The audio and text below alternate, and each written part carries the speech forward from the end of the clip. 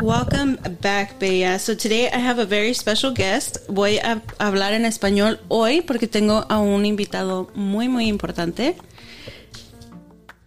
Creo que estás más nervioso que yo, ¿verdad? No. ¿No? So, vamos a darle un aplauso a...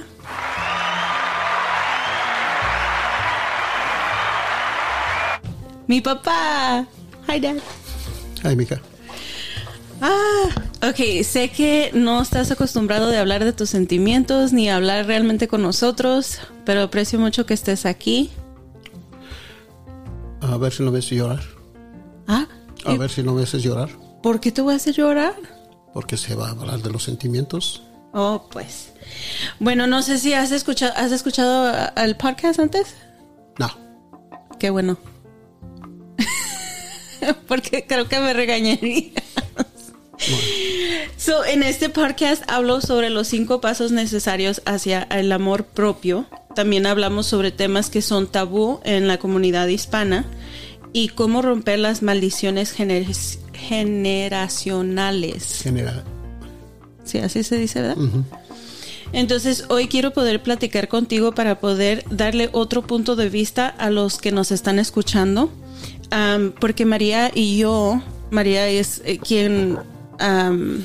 es mi co-host en esto, y María y yo platicamos de nuestras experiencias creciendo y cómo nos sentimos, pero tenemos muy en mente que nuestros papás no tuvieron a lo mejor ni la mitad de lo que ustedes nos pudieron proveer a nosotros, o están como dándonos lo mejor que pudieron con las circunstancias como están. Entonces es muy fácil para nosotros decir cómo nos sentimos como hijos, pero quiero hablar especialmente del episodio, el último episodio fue que cuando nosotros fuimos creciendo no escuchamos las palabras estoy orgulloso de ti. ¿Cierto? Es más como que pues si te estoy proviendo todo lo que necesitas, eso debería que ser suficiente. Pues posiblemente he cometido bastantes cosas que muchas veces no parecen importantes, pero sí lo son. Una palabra puede cambiar muchas cosas, pero es necesario muchas veces decirlo. No estuve yo envuelto en ese tipo de sentimiento porque pues yo no fui tratado de la misma manera, y si nos regresamos así pues va a ser la misma cosa con nuestros antepasados. Entonces cuesta mucho, pero de que es necesario, es necesario. Sí, entonces para ti yo quisiera poder entender del punto de vista, porque soy una persona que soy bien expresiva, bien lovey-dovey, como se diría, que no entiendo por qué la gente no es igual. En este sentido, no siento como mi mamá fue bien cariñosa con nosotros. Y tú también fuiste cariñoso, pero de otra manera, no por palabras, sino por acciones. Pero también puedo ver que en mis hermanos... algunos no lo tomaron de esa parte. ¿Has escuchado que hay 5 lenguajes de amor? No. ¿Nunca has escuchado eso? So, hay 5 lenguajes de amor. La primera es palabras de afirmación. La segunda es actos de servicio. La tercera es recibir regalos. La cuarta es tiempo de calidad. Y la quinta es toque físico. Entonces, hay esta teoría donde cada persona tiene su propio lenguaje de amor, y yo noto como en uno de mis hermanos que es mejor el escuchar y como que le hicieron falta esas palabras. ¿Sí lo reconoces? Sí, es muchas veces tratamos de culpar a alguien. Yo no culpo a nadie, yo simplemente los errores que cometí, como tú me has preguntado muchas veces, los errores que cometí no son nada para sentirse orgulloso. Pero lamentablemente uno cuando empieza a pensar en formar una familia, no nos viene un manual, como todos sabemos. No llega un manual, no hay una escuela a la cual tú puedas ir a aprender cómo ser papá o cómo ser mamá. Entonces, lo que sí yo saco de lo bueno de ahí es que simplemente yo siempre estaba ocupado en el trabajo, trabajando para que pues darles lo que necesitan, no, sino lo que necesitaban, no lo que querían, sino lo que necesitaban para poder sobrevivir. Y eso era mi intención y siempre fue mi tarea en mi vida. Hubo muchos errores, como todos. Como sabes muy bien, tu madre y yo nos casamos muy chicos, ella de 16 y yo de 20. Entonces, ¿qué se puede esperar de unos niños? Pero aún así salimos adelante, nos fortalecimos, todavía estamos juntos con la misma. Muchas veces si comparamos el tiempo de ahorita, antes en mi tiempo, todavía cuando tú pensabas hacer una casa, empezabas a echar cimientos y dependiendo los pisos que tú quieras poner, pues echabas tú la base. Los cimientos, el gruesor del cemento y matemáticamente pues querías más pisos para arriba, pues tienes que ponerle más soporte abajo para que aguante. Y ahora yo miro que las relaciones son muy diferentes. Ahora empiezan al revés, de arriba para abajo. Por eso es que es un poco difícil. Ahora miro yo que las parejas, el matrimonio es como que son de papel. Ya no hay esa obligación tanto de uno como de novio como de novia, porque se hacen cosas de novio, no se hacen cosas de novia, sino se hacen cosas de casados. Entonces ahí es donde es la diferencia, porque hay que tener una relación, pero en la relación tenemos nosotros que respetarla desde un principio, comprometerse con Dios primeramente y luego con uno mismo y los suegros, porque para mí fueron muy importantes mis suegros, el hablar con ellos, pedirles la mano de mi que ahora es mi esposa, que en ese tiempo era mi novia, y entonces yo me sentí muy orgulloso de eso, poder empezar una vida juntos. Y ahora yo miro que eso ya no importa. O sea, eso fue en tu tiempo y ahora es. Por eso es que ahora, pues hay un matrimonio, pero no es un matrimonio sólido. Es un poco difícil encontrar un matrimonio sólido, pero no es imposible. Nomás simplemente hay desilusión. ¿Crees que si tú ahorita estuvieras creciendo en esta época, si ahorita tú fueras joven, si ahorita tú fueras mi hermano menor, ¿crees que podría sobrevivir? Sí, se adapta uno. No, como dije, no creo que todo sea lo mismo, porque debe de haber padres que les inculcaron a sus hijos que este es un camino estable, porque eso es lo que hay, un camino estable emocionalmente. No es lo mismo simplemente tener novia, hablando de ahorita en esta situación. Primero se acuestan y luego preguntan, ¿quieres ser mi novia? O sea, todo se hace al revés. Entonces, si llegan a tener un muchachito, porque sabemos que si llegan a tener intimidad, hay muchas posibilidades de que salga embarazada. No importa qué método usen, hay muchas posibilidades. Entonces, si ellos llegan a tener uno y ellos no se aguantan, porque eso es lo que yo he visto. No, es que no me gusta, que porque llegó tarde o nomás está trabajando, o sea, todo eso son cosas tontas, porque a todo se tiene que adaptar uno. Cuando hay verdadero sentimiento de amor, a todo se adapta uno, menos a las ofensas, ni tampoco. Hay una línea que tenemos que respetar. Claro. Una línea de respeto.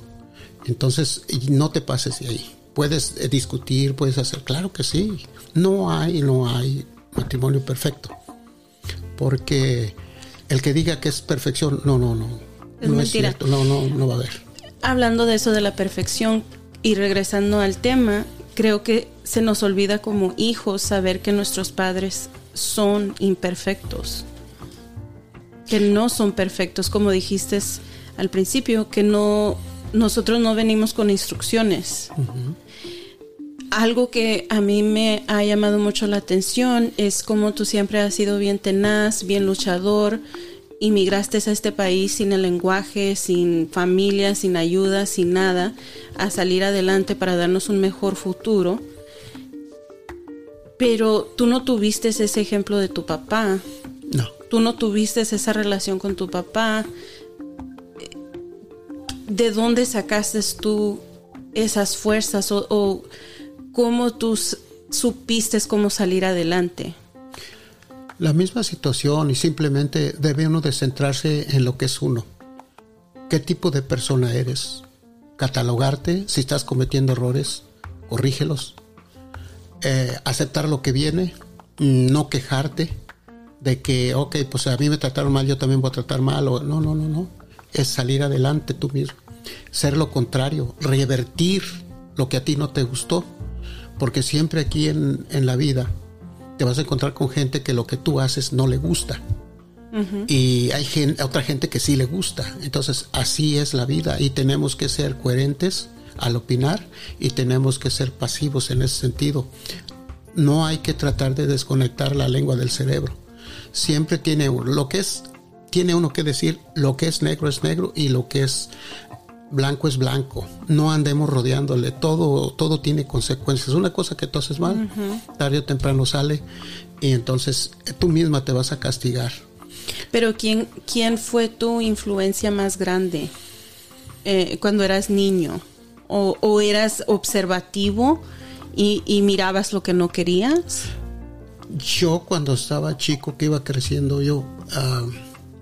había muchas cosas que yo miraba en mi casa.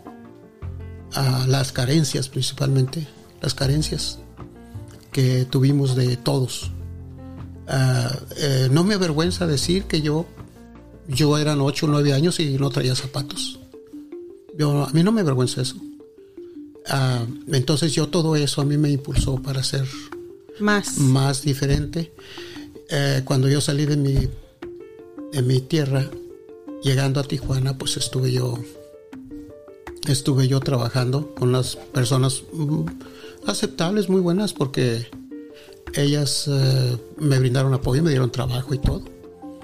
Entonces ya salió una compañía que me dio una oportunidad de jugar en el equipo de ellos, y entonces ya me fui a trabajar y ya ganaba yo buen dinero ahí. A mí no me llamaba la atención venirme para acá, pero la compañía cerró. Como todas las compañías que van de aquí, de Estados Unidos para México, llegan, entonces se desapareció. Entonces pues ya me vi en la necesidad de venir para acá, porque yo miraba la situación en Tijuana, cómo era la vida de mi hijo, uh-huh, porque ya había nacido él. Entonces yo no quería que nacieran ahí más mis hijos, entonces yo tuve que emigrar para acá. Batallé bastante, mucho, como todos batallamos. Todos. Nomás lo único que yo siempre decía, si yo vengo para acá, yo vengo a sufrir. Yo no vengo a descansar ni nada. Todos venimos a sufrir. No debemos de quejarnos. Eso escogimos. Y aquí venimos. Si no queremos sufrir, pues entonces nos quedamos allá mejor. Pero vas a sufrir igual, porque vas a sufrir en tu misma tierra y con unas cosas que políticamente no estás de acuerdo, en cuestión de que como hay impunidad, como hay lo que está pasando ahorita en todos los países hay, pero aquí hay un poquito más de justicia, de que tú puedes acusar a alguien y si tienes pruebas tú lo acusas y lo es, pero en nuestros países no es así. No sé si. Saliéndonos un poquito del tema, la otra vez me enfureció mucho un video que miré en TikTok de un niño que habían encontrado solito. ¿Qué piensas de eso? De los papás que están mandando. Yo hasta te pregunté, ¿esto es cierto? Bueno, hay muchas cosas que es que tú no pasaste por muchas cosas, pero yo miré bastantes. Pero mira, yo le doy culpa una culpa a los papás de un 75%. Porque yo, como padre, yo me quedo en mi tierra con mis hijos. Yo no los voy a aventar ahí para que se vayan a ver nomás porque oí yo de que acá está todo dárico. Acá se sufre bastante. Mucho. El que piense que aquí va a llegar y va a ver todo eso, no es cierto. Todo lo bueno no es cierto. Que aquí esto, que no es cierto. A nosotros siempre, los verdaderos americanos que somos nosotros, como no venimos nosotros de Europa ni de ningún otro lado, somos de aquí, nativos de América. Nos ponen siempre el doble de sacrificio para llegar a lograr hacer algo, siempre. Uh-huh. Hay muchos que lo logran, pero habemos muchos que no lo logramos. Yo me enfoqué más en ustedes, en darles lo que se pudiera. Traté de ir a la escuela, pero siempre tenía yo que trabajar para poder sacar y darles lo que necesitaban para que ustedes pudieran expulsar. No, y después me tienes a mí y yo te salí toda defectuosa. No es defectuosa, son las circunstancias de la vida y no hay que quejarse de eso, mija. No, pero pues, o sea, vamos a decir la realidad. O sea, que no pudiste tú a lo mejor alcanzar lo que tú querías porque, como dijiste, te enfocaste completamente en nosotros como hijos. Y algo que quisiera decirle a los que nos están escuchando, bien chistoso, yo no sabía que éramos de bajos recursos creciendo. Uh-huh. Yo pensaba que nosotros teníamos dinero. Yo me creía millonaria. Bueno, porque nunca me faltó nada. No, es que mira, ser millonario no es cuestión de que tú tengas mucho dinero. Ser millonario, eso no es. Es que tú no estabas bien de salud, pero estabas bien. Estás enferma, pero no es para que te caigas.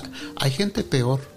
Hay gente mucho peor que tú. Siempre. Si uno va al hospital, yo aprendí mucho cuando tú estabas internada, cuando duramos 3 meses ahí en la Universidad de Redland, allá en San Bernardino. Ahí duramos 3 meses. Y miré yo mucha gente muy, muy, muy, muy mal. Entonces, hay que darle gracias a Dios, ¿verdad? Que uno no... Y pedirle por eso, esas personas. Pero realmente no es cuestión de decir que estabas enfermo, ¿no? Sí saliste con eso, pero así es la cosa. No, a mí no me interesó perder la casa o algo, a mí no me interesó eso. Eso para mí sale sobrando, es cosa material. Entonces, es cuestión nada más de que tú te pongas a pensar. Fíjate tú en tu hijo y verás. No, pues obvio. Ahora viendo cómo están siendo creados tus nietos o los nietos que ya tienes grandes, que han crecido y han podido lograr cosas, como tu nieto el más grande que está trabajando, que tiene su familia, que está trabajando en un hospital, tiene buena carrera y todo, tiene buen futuro. ¿Cómo te hace sentir eso? Oh, no, eso es un orgullo para mí. El de mi parte es orgullo. Para él debe de ser más, para su mamá también, pero uno nunca debe de dejar de luchar. Eso es cuando uno muchas veces se pone a pensar y dice, no he vivido yo en vano. Uh-huh. Entonces algo salió bueno de aquí. Y el bienestar de nosotros los padres es que ustedes estén bien.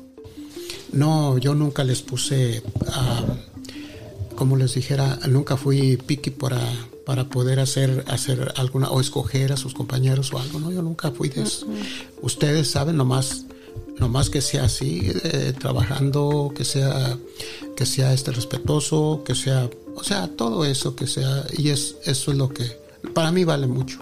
Que no le doliera la cabeza cada lunes. Cada lunes. O cada viernes que se le soltaba el estómago. Uh-huh. No vamos a decir nombres, pero si pudieras regresar, o si pudieras, no regresar, vamos a decir no regresar, pero si pudieras hablar contigo mismo a los 25 años, ¿qué consejo te dieras o qué te dijeras?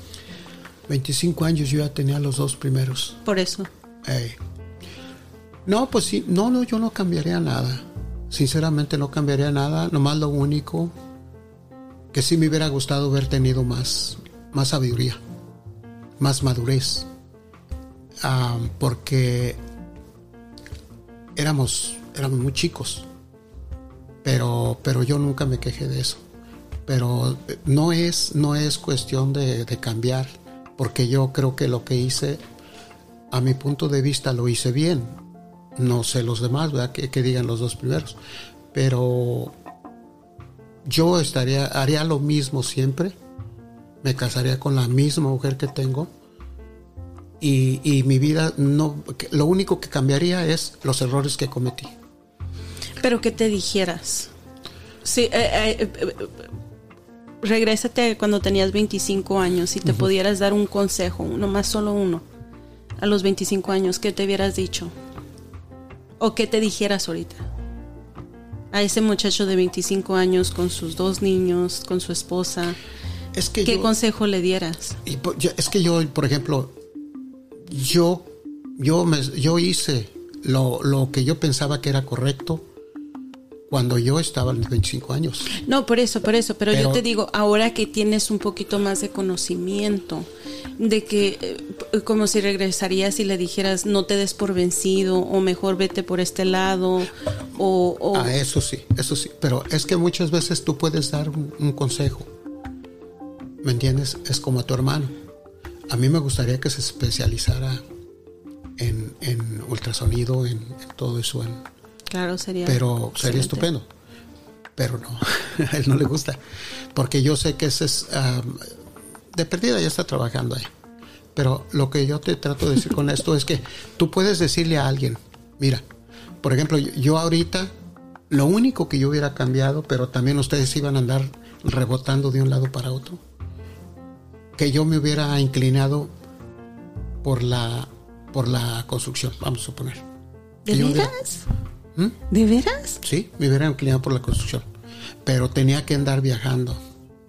Tenía que, muchas veces, recuerdo yo que cuando le hablé a un compañero de trabajo, decía, dice, hay una unión y que tú te metes, pero a veces van a trabajar hasta Hawái, van a trabajar a otras partes de Estados Unidos, y hasta que acaben, se vienen. Entonces todo eso, a mí no me gustó separarme de ustedes. Por eso es que eso era lo único que... No, pues sí, me acuerdo que te ibas temprano y para las 3, 4, no más tardar de las 4 ya estabas en la casa. A las 5, 4:30, a veces trabajaba part-time también, part-time. Bueno, pero, o sea, tenías un horario estable. Sí, era un horario estable, no era movible, era todos los días. Duré ahí 20 años en esa compañía. Ahora yo conociendo tu pasado, ahora que fui al lugar donde tú naciste, es conocer a parte de tu familia, me siento orgullosa de decir que soy tu hija, y creo que estoy sorprendida y agradecida con Dios de que te dio las oportunidades que te dio para poder salir adelante, aparte de lo que haya pasado en tu pasado, porque realmente nadie te guió. No, a mí nadie me guió. Pero fue el amor a tu familia. Eso. Que te ayudó. A mí sí, yo recuerdo que cuando llegué a Los Ángeles, cuando llegué allá, la primera vez me pasé por ahí, por el cerro. Y yo llegué ahí a San Diego, al aeropuerto, y me subí en un avión y me llevó a Los Ángeles. ¿Así tan fácil era? No te pedía nada. Me lleva. Me venía el viernes en la noche y el domingo en la tarde me iba. De vuelta me cruzaba. Y ahora, y ya después, pues empezaron a pedir identificación y todo. Y pues ahora es un poco más difícil. Pero yo miré, yo pensé, no es bueno esto, como ya te dije anteriormente. No, aquí no me gusta para que crezcan mis hijos en Tijuana. Entonces por eso es que nos fuimos hasta allá. Cuando empecé a mirar el ambiente también en Los Ángeles, dije, no, vámonos de aquí. Y entonces ya, por eso es que fuimos para allá, para Riverside, y luego nos regresamos para acá, para San Diego. Y aquí estamos. ¿Eso no fue por mí que se cambiaron a Riverside? No, fue porque compramos la casa. Por eso yo quería estar así, retiradita. Pero así lamentablemente todo eso pasó por tu operación y todo, entonces ya nos venimos para San Diego. Y pues desde entonces aquí estamos. Porque es mucho más tranquilo aquí que Los Ángeles. No, Gracias claro. a Dios nos sacaste de allá. Claro, es mucho mejor. Mucho mejor. Ya. Entonces, cuando yo escucho de experiencias de cómo algunos hijos se expresan de sus padres o de las experiencias que tuvieron con ellos, siempre por alguna razón automáticamente voy a, pues, cómo crecieron los padres, por qué los padres reaccionan de esa manera. Sí, y aparte de eso tiene uno que tener en mente de que tus padres son tus padres y tú eres tú. No porque tus padres fueron, si tú miraste que tu padre robó, entonces no porque robó tú también vas a ser un ratero. No. Si tu conciencia te está diciendo que eso está mal, porque uno sabe cuando uno está mal. Uno sabe cuando está mal una cosa. Entonces ahí es donde tú eres diferente y tienes que cambiar. Y tratar de decir, esto no está bien. Obvio. Y ahí. No hay excusa. No. Las cosas, tiene uno que, no hay que darle la vueltecita o tratar de maquillar las cosas que están mal. Las cosas que están mal, y así es. Y no busquemos, no. Yo me he fijado muchas veces que tanto padre como madre, todos queremos tener hijos buenos. Pero miro yo que les alcahuetean muchas cosas, como, por ejemplo, muchas veces están usando estupefacientes, droga, y luego salen con sus cosas de que está embrujado, que alguien les hizo una maldad. No es eso, es un vicio. Sean claros, sean honestos. Tiene uno, y ese es un problema que tengo yo que atender como padre o como madre. Hay que ayudarlo. Metiendo la cabeza como la avestruz abajo del suelo, simplemente no se va a acabar el problema. Tienen que ayudarlo. Le tocó vivir esa etapa, así es. No hay que confiar de nadie. Hay nadie en que confiar, hasta ni de los familiares. No hay que confiar, porque aquí la droga se mete y viene por donde quiera. La droga es como los pedófilos. No importa que sean hermanos, que sean tíos o que sean abuelitos. No importa, no hay que confiar en nadie. En nadie. Y eso es algo, creo que no sé, desde que estaba yo creciendo me decían, pero hasta ya ves, tenía una prima que me decía, vámonos a Tijuana, vamos a esto. Y yo decía, no, pero es que yo tengo un papá estricto. No, pero es mejor pedir perdón que pedir permiso. Excusas. Pero tontas. Para mí se me hace algo tan tonto, porque es como una falta de respeto para todo el esfuerzo que tú diste. Sí. Como padre. Sí, porque... Y como madre, porque mi mamá también. Sí, porque en realidad ella... Y es donde entran ahí la manera de ser de los padres, es lo que te digo. Porque muchas veces miramos, hacemos nosotros las cosas, les proporcionamos el ambiente para que sean así. Y luego después salen con excusas. No, es que ya son personas adultas, pueden hacer lo que quieran. No es así. No es así. Tiene uno hasta el fin que se muera uno, hasta que llegue el fin. Ahí dejas de ser tu padre y madre. Sugerencias. Mientras estén en tu casa, bajo tu tutela, se va a hacer lo que tú estás diciendo, no lo que ellos dicen. No sé si se va a enojar conmigo, mi hermano mayor, pero algo que a mí siempre me ha llamado la atención y se me hace un poquito chistoso es de que él dice que tú lo corriste, que tú, ¿cómo se dice? Por decirlo así, como que lo desamparaste, como que lo echaste a la calle a los 25 años. Pero yo me acuerdo que él no quería irse por las reglas que tú habías puesto en la casa. Y, espérame, déjame terminar. Para mí, aún yo ahorita que ya casi voy a cumplir los 35 años, si yo me voy a vivir a tu casa, tengo que seguir tus reglas porque es tu casa. Mira, las reglas... Nunca entendí eso de él, de cómo a los 25 años lo hizo ver así como que si lo dejaste es huérfano. Bueno. Y no es así. O por lo menos, no sé si yo me estoy perdiendo algunos detalles, pero no se me hace justo. No, yo pienso que... Que diga eso. Que no pienso que debería de decirlo, ¿verdad? Pero tocando ese tema, yo no... Yo sí le dije, porque yo cuando él se separó de su primera esposa, yo le dije a él, le dije, ¿estás trabajando? Y él me dice, sí. Ok, dale su dinero al niño. Y él estaba renuente en eso, no quería. Dale su dinero al niño. No, yo no le voy a dar nada porque ella se lo va a gastar. Tú dale su dinero al niño, si ella se lo gasta, que ella sea la responsable de eso. Tú no. No, yo no le doy nada. Entonces, lo que él trabajaba era para él y le daba $100 a tu mamá. Entonces le dije, mira, aquí están tus $100. Ve y renta un departamento tú.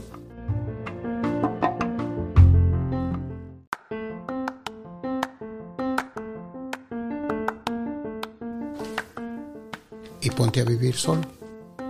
Eso es lo que tú quieres. Llegas a la hora que tú quieres. Si quieres llegar en una semana o a otra, haz lo que tú quieras. Pero aquí la casa no es así. No es hotel. Yo te estoy a ti dando la oportunidad de que te prepares, de que te vayas a la escuela, te prepares a hacer algo. Ya tienes tu diploma. No tienes que regresar para agarrar tu high school. Ya la tienes, vete a estudiar una carrera técnica, lo que tú quieras, para que salgas adelante. No, él los viernes se desaparecía y regresaba hasta el día sábado o domingo. Aquí no es mesón de nadie. Aquí tienes que respetar las reglas. Lamentablemente, allá en su departamento, si lo hubiera rentado, no sé si lo rentó, entonces puede llegar a la hora que quiera, porque él es el que paga todo. Acá no, con $100 no. Si un departamento en ese tiempo costaba $700, $800, un departamento. Wow. Entonces, tan barato, porque ahora llegan hasta los 2,800. No, si ya me dijo la landlord que tenemos ahí, nos dijo que ella está rentando un departamento de una recámara. Lo está rentando en $1,650. No, pues yo he escuchado. Ese que tienes aquí, dice, te quiero hacer esa recámara, dice, porque te quiero cobrar $250 más. Y es que no puede aumentar. Oh. No puede aumentar ella.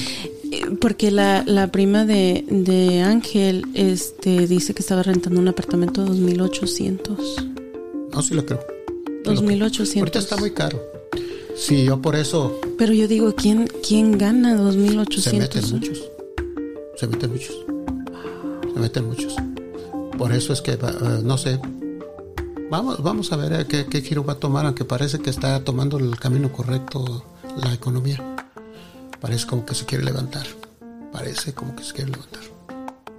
Vamos a ver. Entonces, ¿tú estás de acuerdo con el texto bíblico que dice que la estupidez está atada al muchacho? No, y también al viejo. Digo, hay unos que se portan de a tiro muy estúpidamente. Porque para ser idiota no necesita uno estar joven o viejo. Es la misma cosa. Mira, el viejo lo único que es necio y testarudo. El niño, pues se le da el crédito porque pues es un niño. Uh-huh.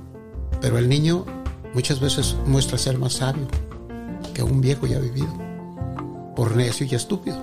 Eso, o sea, no necesita ser niño. La tontería está atado al viejo y al joven. Es la misma. Al joven por inexperiencia y al otro por tonto. Es lo mismo. Por no querer cambiar. Exacto. Quieren seguir en lo mismo, ¿no? Tú mismo has visto cuánta gente no miramos en la calle. Ya están viejas y ya andan de minifalda. Uh-huh. Ya con una de celulitis que se le... pero andan de minifalda todavía todos. O sea, se les pasó, se les voló la chichigua, como dicen por ahí en Santo Domingo. Pero estás viendo tú que pues ya tienen 59 o 60 años, ya ha pasado y todavía andan con eso. Pues no, pero es que mira, es que a lo mejor se creen como la Jennifer López. Ya ves que tiene 50 años y qué cuerpazo tiene. No, pero una cosa es Jennifer López y otra cosa es otra cosa. Digo, Jennifer López es millonaria, puede hacer lo que le dé su gana, pues se le pasa, es millonaria, es artista. Pero hay gente que en realidad no es gusto de cada quien, pero en la ridiculez es la misma. Rojo. Sí. Ay, papá. Pues antes de dejarte ir, ¿hay algo que le pudieras dar de consejo, ya sea a los que son ahorita padres que a lo mejor están empezando sus familias, o a los hijos que están experimentando algún tiempo ¿Tiempo difícil? No, algún tipo de resentimiento contra sus padres? No, pues simplemente que no lo tomen resentimiento, no, al contrario, que les agradezcan por haberle dado la vida. Lo único que le queda a uno es simplemente seguir adelante y no dejarse llevar por eso. No tiene uno por qué cargar nada en su costal, lo quiere más pesado. Y hay muchos problemas que tenemos y todavía echar la culpa a alguien, no. Más bien compréndanlos, que no tuvieron la capacidad para sobrellevar, pero antes era muy difícil para los papás, porque tenían de 12, de 13, 14. Oh, eso te iba a preguntar. ¿Tú sabes a los cuántos años se casaron tu mamá y tu papá? Sí. ¿Cuántos años? Igual que tu madre conmigo. Tu mamá 16 y tu papá 20. 21 tenía mi papá. Wow. No, y eso no es nada. El papá y la mamá de mi papá se casó de 14 años mi abuela con mi abuelo. 14 años. 14 años y tuvo 26 hijos. Oh my God. Pero estamos hablando de 1800 y algo, ¿no? Bueno, no, y gracias a Dios que se fue a la Revolución de México en 1900. Del 9 al 12 creo que fue la Revolución de México.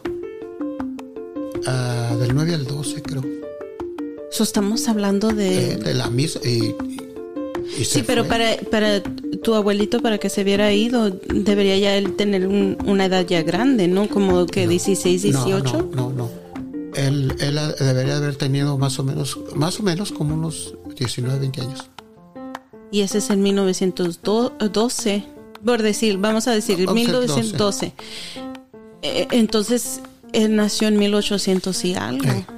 Él nació en 1800. Pero oye, él... ¿y cómo tuvieron tantos hijos si se fue a la guerra? Pues ese es el chiste, pero sí.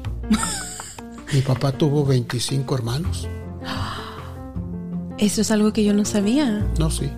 Nada más que como antes no había, ¿cómo te dijera? No había tanto avance en la medicina, pues murieron de una cosa o de otra. Oh. Murieron, nomás quedaron vivos como 6. Quedaron vivos. De 26. Qué triste. No, pues si antes la gente se moría por un dolor de diente, ¿no? De cualquier cosa se moría la gente porque no sabían pues de qué se trataba. Bueno, pues como no se van a morir, pues que no había doctores ahí, no sabían leer, pues no entendían los libros que había escrito Hipócrates, que es el primer doctor de la historia. Mi abuelita no sabía escribir, la mamá de mi mamá. No, mi hija era una cosa, era una tristeza tremenda. Yo me acuerdo muy bien de chiquillo.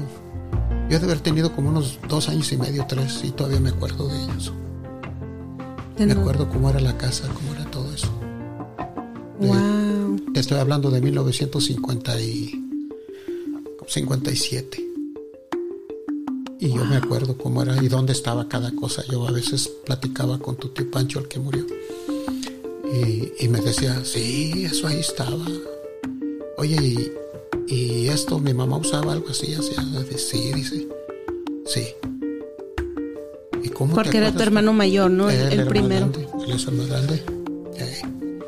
Entonces él se acuerda muy bien. Me acuerdo cuando puso la tienda mi mamá. ¿Oh, tenía tienda? Puso tienda también y hubo muchas cosas que platicábamos, tu tío Pancho y yo. Pero él sí me sacaba de dudas porque él vivió peor que yo. No, pues sí, porque es el primero. Entonces yo ya fui el sexto. Fui el sexto de la familia porque fuimos 13.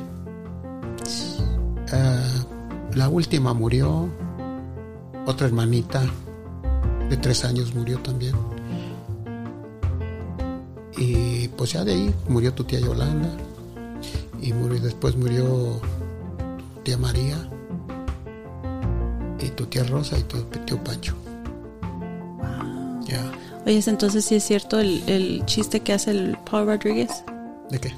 Que su mamá le dijo, no, pues tuve tantos para ver cuántos iban a sobrevivir, pero todos se pegaron como chicles en el sol. Wow. Ay, ya, pues te agradezco mucho que te hayas sentado conmigo. Sé que no fue algo fácil traerte hasta acá y sentarte conmigo y platicar, pero espero que hayas disfrutado un poquito. No, claro que sí. Más lo único acerca de lo que dijiste, que qué consejo doy, pues simplemente nada más eso, que se olviden de eso y que salgan adelante, porque el potencial que cada ser humano individualmente tiene depende de él mismo, no de lo que le pasó con su papá o quejarse de cosas simples. No, es cuestión de que tú no cargues nada más en tu costal. Haz lo tuyo, mira adelante. No mires para atrás, mira adelante. Enfócate, qué es lo que quieres y vas a lograr lo que tú quieras. No permitas que nadie, ni ningún recuerdo negativo de tu vida te amargue. Puede ser tu futuro, puede ser cualquier cosa. Uh-huh. Pero no hay que permitir eso, porque todos los seres humanos tenemos ese tipo de sentimientos, porque yo no creo que a ninguno lo hayan tratado bien, y si lo trataron bien, de otra manera se le hizo daño. A los que se les da de más, también es hacerle daño. Uh-huh. Uh-huh. Porque se crían de que tienen el derecho de que todos tienen que darles. Uh-huh. Porque mi papá me dio a mí, yo también. No luchan por nada. Es bien difícil. Entonces ellos van a mirar todo, barreras en donde quiera. Y uno que viene así de la calle o algo, busca la manera siempre de algo. Siempre.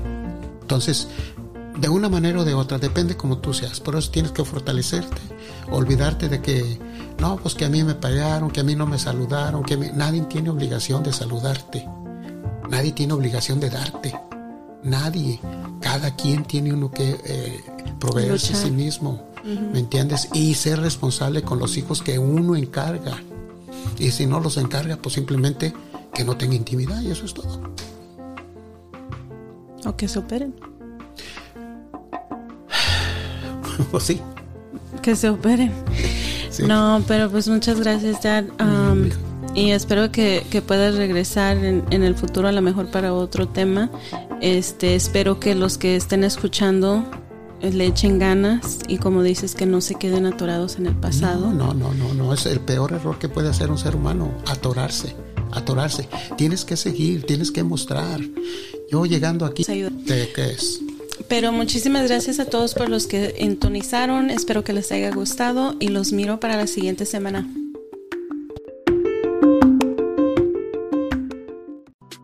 The conversation is not over. Join us on TikTok, Instagram, or Facebook at Embracing My Markings. Or to share your own story with us, fill out the Google form on the website www.markingsco.com/links. If you would like to support us for future shows, you can do so by clicking on the support button in our description box. Thank you for joining the conversation today.